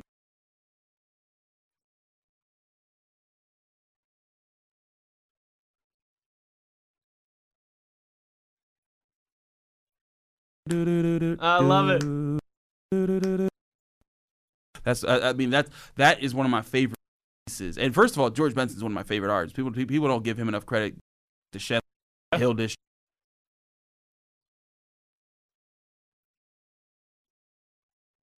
But yeah, with Breezin', that'll get me like focused in the morning, kind of like whatever things I'm waking up in the morning, I can just kind of look out at the sky. Even if it's raining, I'm just like, you know what, today's gonna be a peaceful day as long as I keep it that way. Even with all the things around me that might be stressing me out, I can focus right there.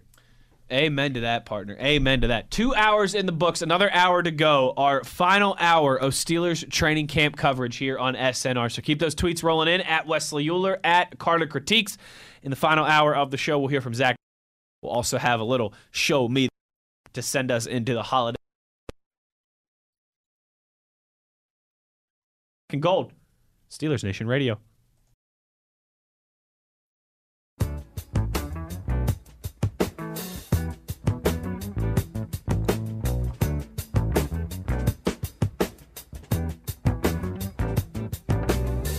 This is the Steelers Blitz with Wesley Euler and Arthur Moats on your 24/7 home of the black and gold, SNR.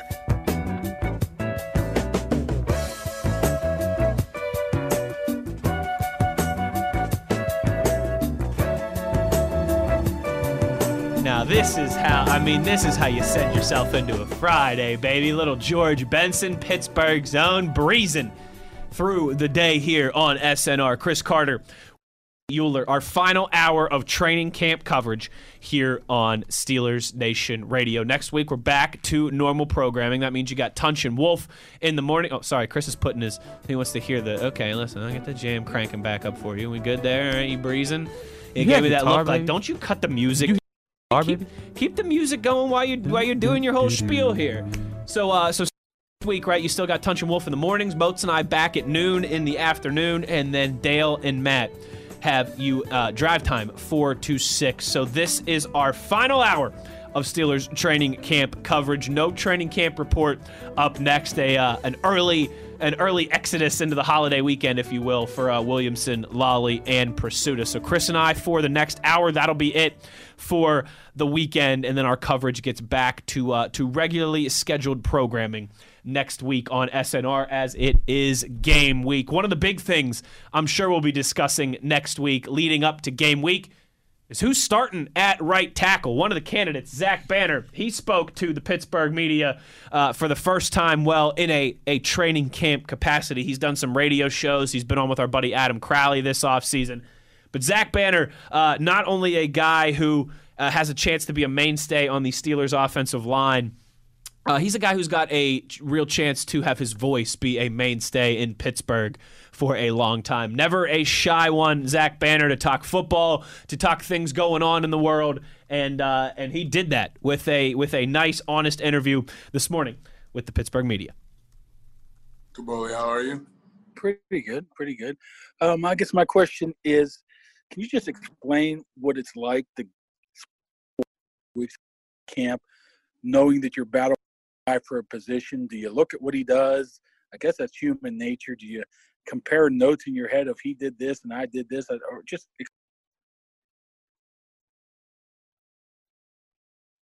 very excited, obviously, to have the opportunity that I've had and will continue to have this season. For me, you guys have to realize, like, 2017 draft pick, this is going into my 4th year. You know, I've been on the road before. You know, I've thought about things like, you know, free agency. I've been a part of free agency and things like that. So the opportunity of being a starter for the best franchise in the NFL is amazing. Looking into things like, you know, notes and stuff, I like to evaluate myself and what I think that's the most thing that you could do.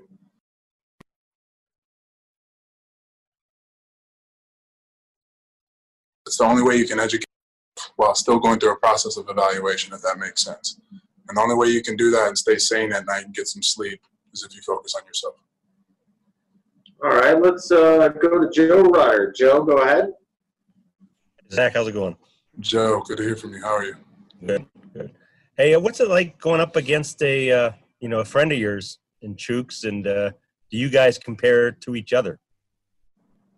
Yeah, you know, I like I said, watching film on myself and just focusing on myself is probably the best priority I can. You know, as the biggest priority I could focus on. You know, and paying attention to my pass sets, paying attention to how, you know, I'm coming off the ball, both for the run and for the pass, hand usage, being physical, just things like that, man. Just like staying within, you know, the parameters of my own mental. All right, Dale Lally. Dale, go ahead. Hey, Zach, I'm just wondering, in terms of the mentality of this whole situation, and we just talked to Mike Tomlin a little bit ago, and he said even on Monday when the depth chart comes out, this could be an either-or type situation. At some point, there's going to be a winner, there's going to be a loser, and somebody's going to be happy and somebody's going to be disappointed, but somebody's going to have to get over that disappointment quickly because you guys are both going to be used even though somebody isn't, you know, one of the two is not going to be the starter. Is it how do you deal with that? Kind of answered your own question. I don't want to be a smart butt, but you know what I mean? I kind of did. It's one of those situations where we're not talking about being like, you guys need to understand like where my mindset is. Like, I'm extremely grateful that I'm not a bubble roster guy anymore. Like, I'm going to be on the 53. I'm not going to be in a hotel waiting for my phone to ring. I'm not saying that's what I'm settling at. I want to be great. I want to play. I do want to be a starter. I'm extremely competitive. I can't make that decision. I can only go out and put it on film. Great question. Great answer, too, by you and I. Let's move on to Brooke Pryor. Brooke, go ahead. Hey, Zach. Hi, Brooke. How are you? Good. I've got a question about Juju because I got an email the other day that you guys did a commercial together, and you've obviously been around him now a couple seasons. I just wanted to know from your perspective, have you noticed a change in his demeanor? I mean, he's a guy who always has fun, but does he seem like he's maybe having more fun this year just through practice, training camp, everything after the challenges of last season? Yeah. I really do. Like, me and Ju have known each other, what now, 7 going on 8 years, you know, since SC. It's my guy. But I will say that I've seen growth and development in terms of, I don't know how old he is now, like 22, 23. But, like, I met him when he was a 16, 17-year-old coming to USC. You know what I mean? Like, he's always been an early guy, you know, but just a young cat. He's always been that. You guys know it's always lit with him and things like that. It's always fun. When he puts his helmet on, he wants to win. He wants to play really, really, really well. And he himself, same draft class as I am, he has standards for himself, and he has dreams, and he has goals, just like myself. I think, you know, it might be a Trojan thing. I don't know, but I also think it's just a competitive thing. And we're both competitive, and we will both want to be successful on and off the field. All right, we'll go to Teresa Varley. Teresa, go ahead. Hey, Zach. Hi, Hey, Teresa. how are you? You said you went from being a roster to on the 53. What is it you have done in the off season, just dedicating yourself to be at that point now? Great question. I can go out and eat a burger tomorrow and I'm going to be 335 or less. I'm in the best shape of my life. This shirt, you see how loose this shirt is? And you see how faded that is? That can't lie. This is an old shirt. This is about 2-3-year-old shirt. I washed it, I promise, Miss Teresa, you know what I mean? But I'm most proud about my physique, like my shape, and I want to continue. I would like to, by the end of, and I'll make this declaration, I would like to set the goal of being, towards the end of the season, going into the off season, playing between 325 and 330. And how that works is not starving yourself, not changing anything I do, just kind of keeping the same workload. And I think, my body's going to naturally do that. I promise. I'm not putting myself in it. I'm not starving, anything like that. I'm just doing it the smart way.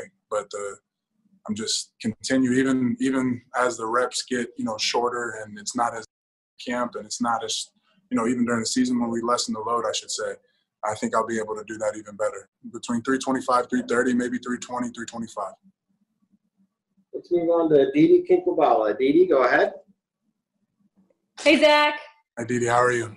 I'm hanging. So this summer, you were very open in putting yourself out there to talk about society at large and your very personal feelings about what mattered to you in regards to the environment we all live in.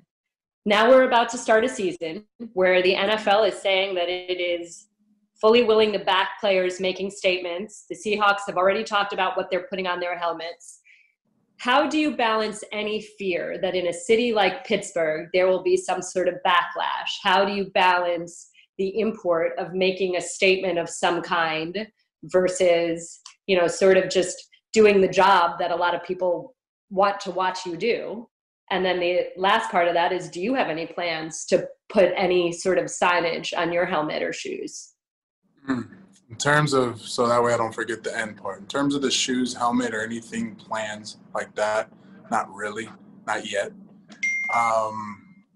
There's a lot of great things that I'm proud of, both personally, league-wide, nationwide, across sports. This whole entire offseason, even carried through the month of August. When I take the social media apps off my phone, I didn't realize how much sometimes the news, how much news I really get from that and updates I get from those things, from those sources. But it was also good to focus on football this whole month. It really was, but it's not done.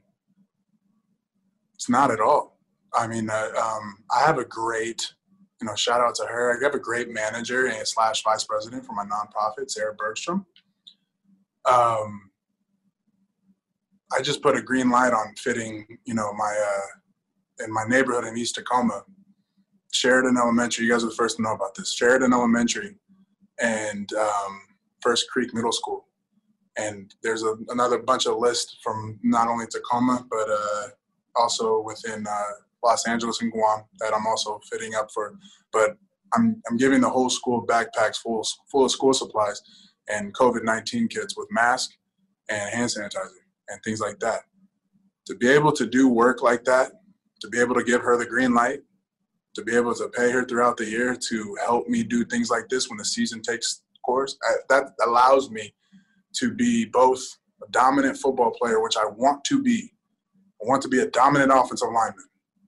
I got to do it. I got to put it on film. But I have the goal of being a dominant offensive lineman for the Pittsburgh Steelers, not only this year, but throughout the future. For me to be able to do that, I got to be able to put my helmet on and say it's time for football. When I walk off the field, I'm not saying, do you get what I'm saying? I kind of want to make this a little dialogue. I'm not saying, there's going to be a little statement that we can put on our cleats and our helmet. But I really want real action. You noticed that a lot of you guys did have to adapt. Was it easy? Was it difficult? Kind of how was this whole training camp process for you guys? Yeah, training camp, really good question, Jenna. For training camp from a Steeler perspective is weird, just because we're not in Latrobe. We're not able to see you guys. We're not able to see the fans. From a COVID-19 2020 perspective, even being in the stadium, it's different. I have new things. The only time where I don't have a mask on. You know what I mean? And with that, you have to be able to work around that. Now, I also will compliment this, and this probably goes to us being a solid veteran group and having a lot of veterans. I feel like we've handled it really, really well. I don't think we can. It's competitive, just as competitive as anything else. Maybe, the skill players aren't able to celebrate and throw balls into the stands and stuff and things like that, like we do in Latrobe. And fortunately, we're not able to sign autographs and do that and do all the fun stuff. Outside of that, I think in terms of the competition level, the execution on both sides, offense and defense and special teams as well, I think we are having really, really good practices. And I would feel like I would hear some things around the building if we didn't. And I feel like that's a unanimous belief around the building. All right, we got time for two more, a couple follow-ups. Let's go back to Mark Caboli. Mark, go ahead. Hey, Zach, you go against TJ a lot in practice. My question is, does he make you better or does he frustrate the hell out of you? Absolutely, both. Because I am a competitor. TJ is part of that draft class too. We're the same age. We've been going against each other since the Holiday Bowl, when he was with Wisconsin. I joke with him, he had no sacks that game. It's competitive, you know what I mean? And regardless of who wins that rep, the next both of us are coming at each other. The only way we can get better as football players, both offense and defense, both TJ and Zach, is to be able to give it our all every single rep, every single time we go against each other. So yes, Caboli. To both. All right, we'll go to Brooke Pryor. Brooke, go ahead. Zach, you mentioned deleting all the social media apps and stuff off your phone. Is that something that you're going to re-download when the regular season starts? And if so, how do you work on, being involved in social media as much as you want to be while also still focused?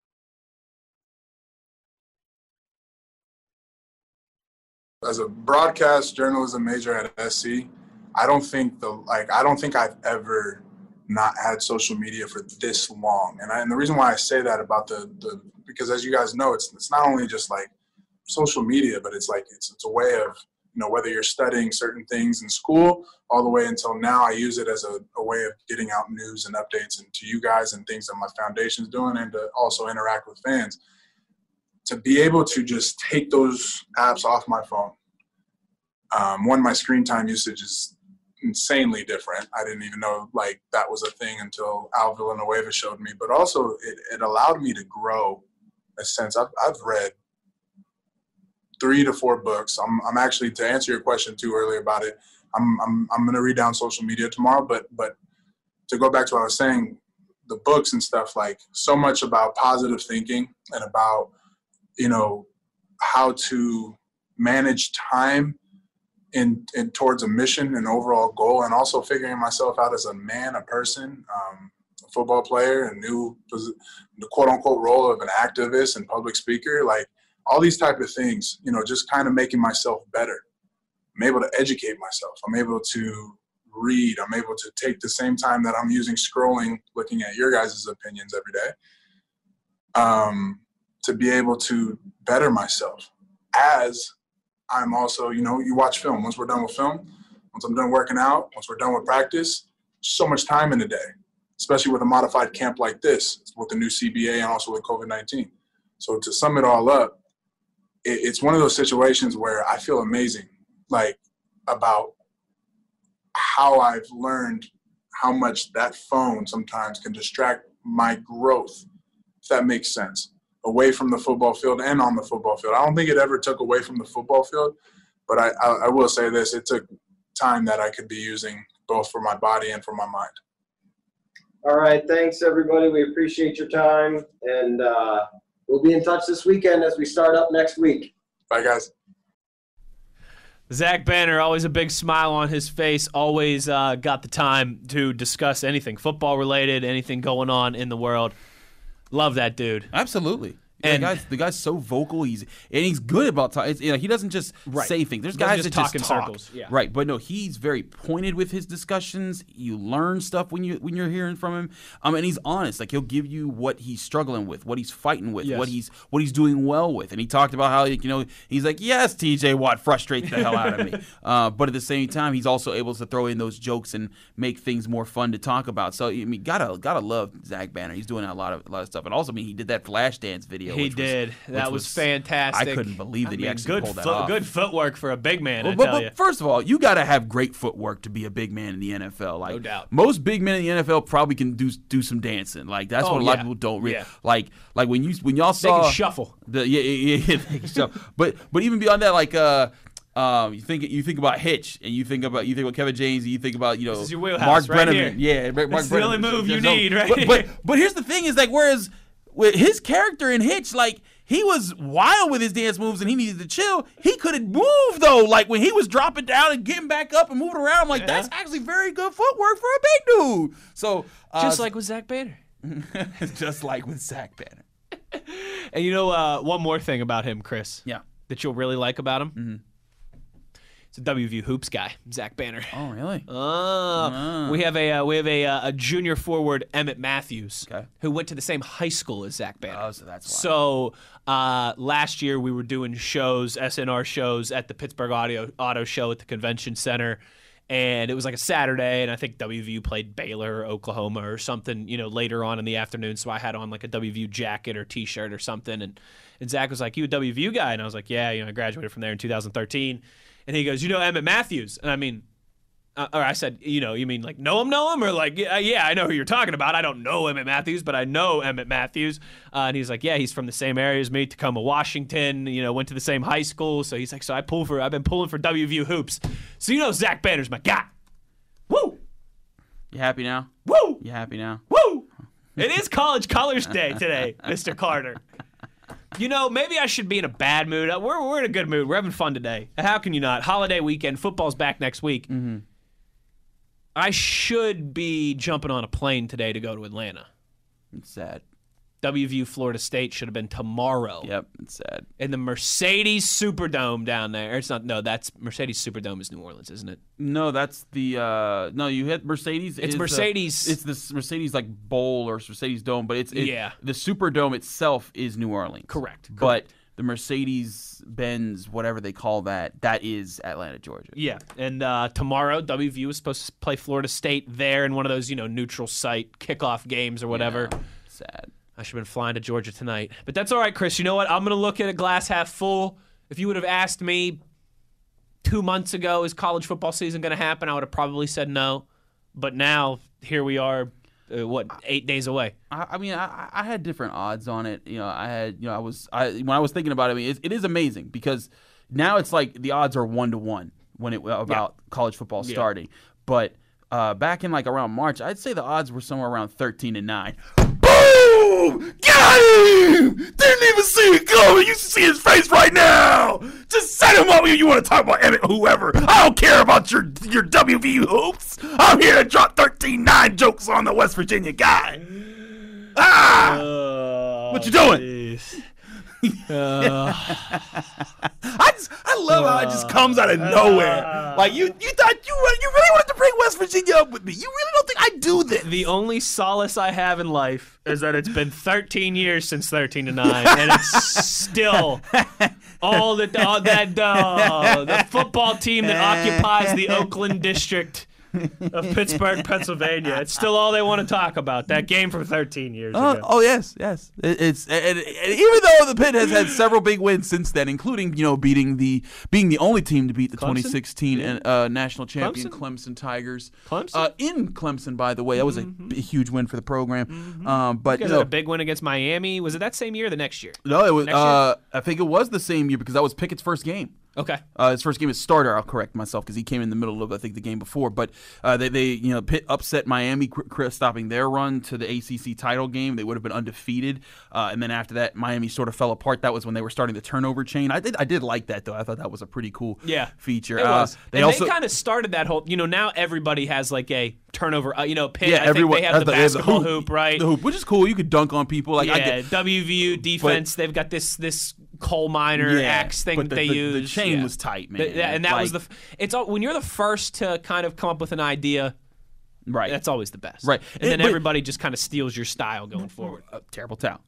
Although the Terrible Towel great example. Technically wasn't the first, but it was the first to be iconic with it because other teams had turnover celebrations, but the gold chain, and especially the run that Miami was on that year, and the turn and the pose and the hype they built around it, that's what made everyone want to do it even more. Yes, I agree. Yeah. They're always trend setting down there at the U, They are, and I've always found that exciting. They're supposed to have a really good turnover creating defense this year, so maybe we're going to see some more of that this year. We'll see the chain plenty of times this year. Yes, sir. Dusty Blades chimes in here. Zach Banner interview was spectacular. That dude would be a better candidate for president of the United States than either of the two currently. I like my job. I'm not going to say that. Yeah, I like my job too, but I can say I agree. Fight me, sue me. Zach Banner 2020. No, you know what? We need him on the Zach Banner 2024. How about that? All right. But if he becomes the starter and then he's the starter for the next 5 years, let's say 2028 just to be sure. That's a safer amount of time for him to get out the NFL and then retire and then run for office. Chris Carter, he might run for office one day. I mean, he's got a law degree. That's like half the battle, isn't it? Yeah, I actually won office once. I was a Democratic committee person. I was going to say high school student council doesn't count. No, it doesn't. I was student government president in college. What, Cheney? Yeah, Cheney. Okay. Yeah, Cheney. I was there. I was going to say Pitt, but I guess that wouldn't have made sense. You were there getting your law degree. You but I was. You didn't have time to do undergrad things when you're getting your law degree. No. But I was the vice president of the Black Law Student Association there, and then moving to Pittsburgh, I was part of the Shady Side Democratic Committee, just helping organize and get people on point. But had to move out of Shady Side because now I'm back in Homewood. One of these days you fill in, we might just one day have to compare Chris Carter and Mai's resumes because I'm sure there's some differences. There's overlap. I'm sure there's some differences in those resumes. I mean, this guy over here is student council this and law that, and I was just trying to not lose track of how many beers I was drinking. I mean, jeez Louise. Chris Carter, we got 2 more segments with this guy before we get into the weekend here on SNR. A reminder, our coverage is brought to you by PNC Bank. PNC Bank is the official bank of the Pittsburgh Steelers. On the other side here, I want to get some predictions from Chris Carter. All right, and I'll give some too. Yeah. We'll run through the 8 divisions, who wins them, who's our playoff teams. Okay. And maybe even we'll get to Super Bowl representatives and Super Bowl champions. Don't tease me like that. Just say we're going to get to them. Okay, we're going to get to that before we get out of here. He is Chris Carter. I'm Wesley Euler. A half an hour-ish to go on our training camp coverage right here on your 24/7 home of the black and gold. Steelers Nation Radio.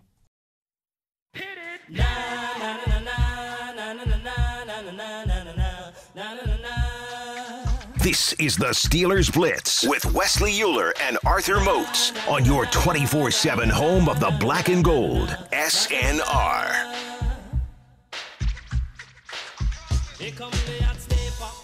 Wesley Euler, Chris Carter with you here on Steelers Blitz on SNR. 2 more segments to go before we get out of here for the long weekend. Let's get into some predictions, Mr. Carter.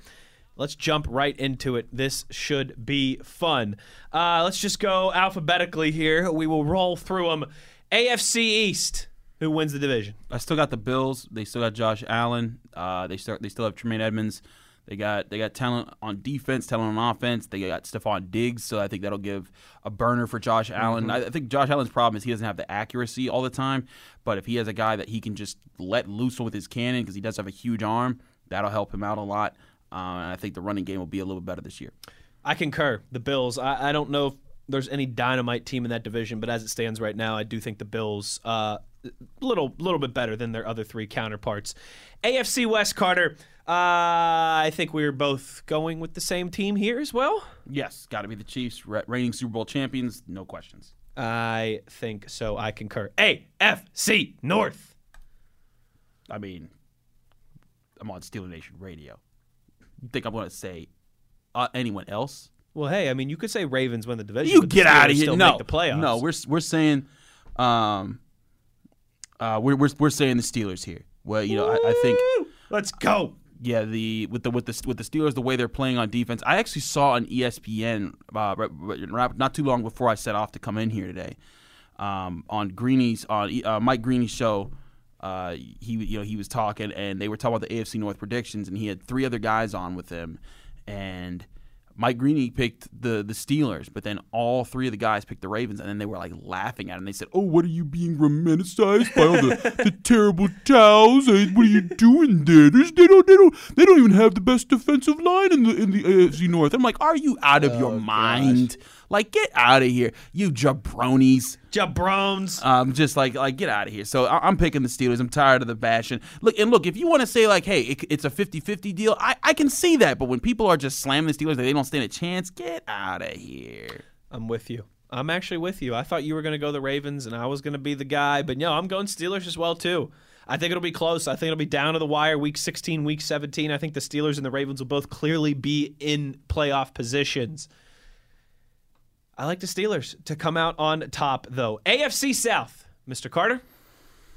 I think I know where you're going, and it's not where I'm going, and I hope I'm right because we can't have all 4 of the same division winner predictions in the AFC. I'm going with the Titans. Okay, we're opposite. I thought that we might, because I thought about the Colts. I'm just not a believer in Phillip Rivers. I'm just not. I never have been. I don't think I ever will be. Like, he great stat guy. You know, he puts up numbers. I thought you were going to go Texans because I know you're a big Deshaun Watson guy. I am a big Deshaun Watson guy, but I think that Bill O'Brien's just without DeAndre Hopkins, I think they're handcuffed a little bit more than they need to be. But I think the Titans are gonna continue their ascension under Mike Vrabel.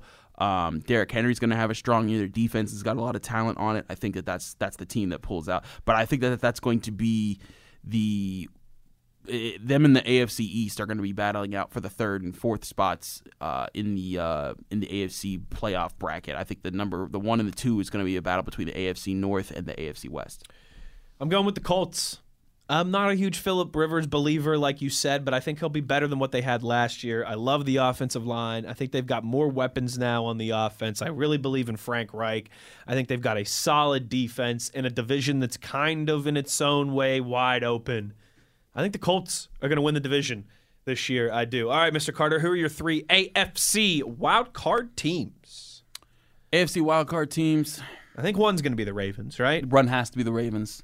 And remember, there's 3 this year. There are 3 for the first time. I've got Ravens, Texans, and Bill Belichick. I'm not even putting the Patriots. I'm just putting Bill Belichick. I'll put the Patriots there just because I do think that they'll be competitive enough.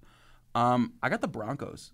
Ooh, I like it. Yeah, I like what they're doing. I think Drew Lock is going to surprise some people this year. They're going to have a bit of more of a ground game. They still got a defense. I think they're going to make a push, and they're going to be able to make that 7th spot.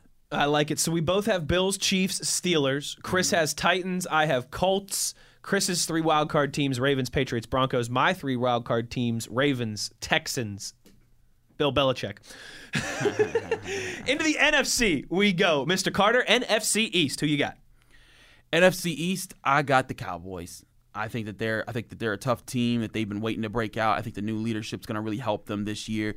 Dak Prescott, Ezekiel Elliott, and they got Amari Cooper, they got Michael Gallup, and they got CeeDee Lamb. Way too many weapons to count, man. They're going to be tough. They're going to be tough to beat. I think so too. You know, if we would have had this conversation a month ago, 2 months ago, I think I would have leaned towards the Eagles. But already they're my clear number 2.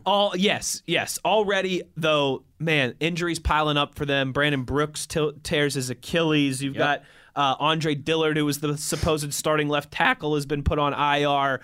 There's some injury concern stuff with Alshon Jeffrey and Deshaun Jackson already. So, for those concerns, I go Cowboys as well. I think they're 2 very talented rosters. Cowboys, just less question marks for me as it stands right now. NFC West. Interesting one. It is an interesting one because you got the Niners, who are the reigning champs. The Seahawks still got Russell Wilson.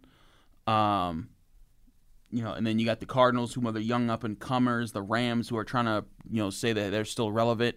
I'm going to stay with the Niners. I think they're going to be good enough to hold on.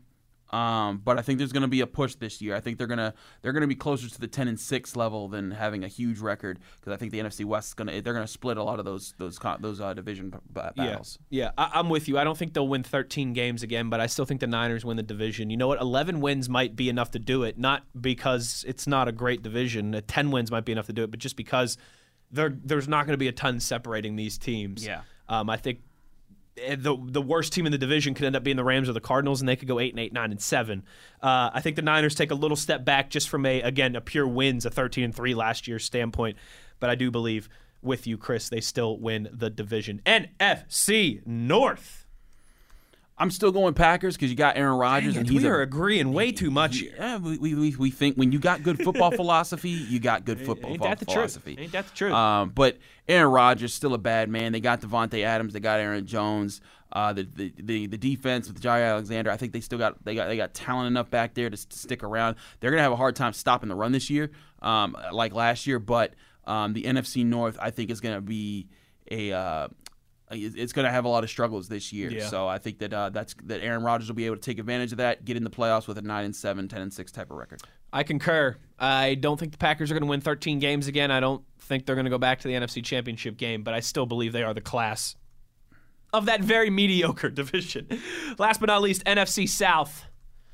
Is it New Orleans division still in your mind, Mr. Carter? Oh, it's New Orleans, absolutely. They are they're the team again. They've been on the cusp for so long. Yes, like they gotta be able to get it done. If they don't, it's gonna be so sad. I don't know about so sad because I'm not a big Sean Payton fan. I'm not saying like sad for me or you. I'm saying for them, it's just gonna be like that's like how did you not even get to a Super Bowl with that nucleus you got? Marshawn Lattimore, Cameron Jordan, their defense is just stacked, and then you got Drew Brees still with Michael Thomas and Alvin Kamara, and just weapons on weapons on weapons. The Saints, they got to win the NFC South this year. I don't think the Buccaneers are nearly as loud as we think they will be. I agree, but I still do have the Buccaneers. I have the Saints winning the division. I do have the Bucs as one of my playoff teams, one of my wild card teams. Pardon me.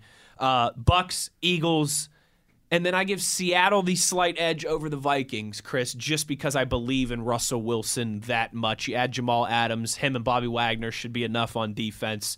So we've got the same. Cowboys, Niners, Packers, Saints winning the division. I go Philly, Tampa Bay, and Seattle to get the 3 wild cards in the NFC. Who you got? Wild card in the NFC. I got the Eagles. Mm-hmm. I got the Seahawks. Mm-hmm. Who was your third? The Bucs. You still got the Vikings. You could take the Bears. You could take the Rams or the Cardinals. You could take the Falcons. I keep bouncing around here. I don't think you want to take the Giants or the Washington football team. No, not at all. I don't want to copy you. I guess I'll say the Buccaneers because Tom Brady's there. Hey, there he is. Yeah. Tampa Bay Buccaneers. Yeah. All right, we're going to take our last break. On the other side, we'll tell you who's going to win the Super Bowl, and then we'll get out of here. How about that? Chris Carter, Wesley Euler, it's Steelers Blitz on SNR.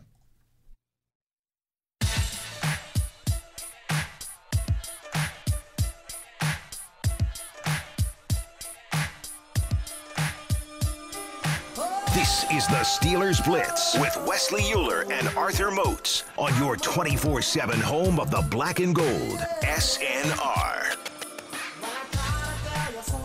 Our final segment of training camp coverage here on Steelers Nation Radio. Chris Carter, Wesley Euler rocking with you, sending you into the long weekend. We gave our division and our wild card predictions.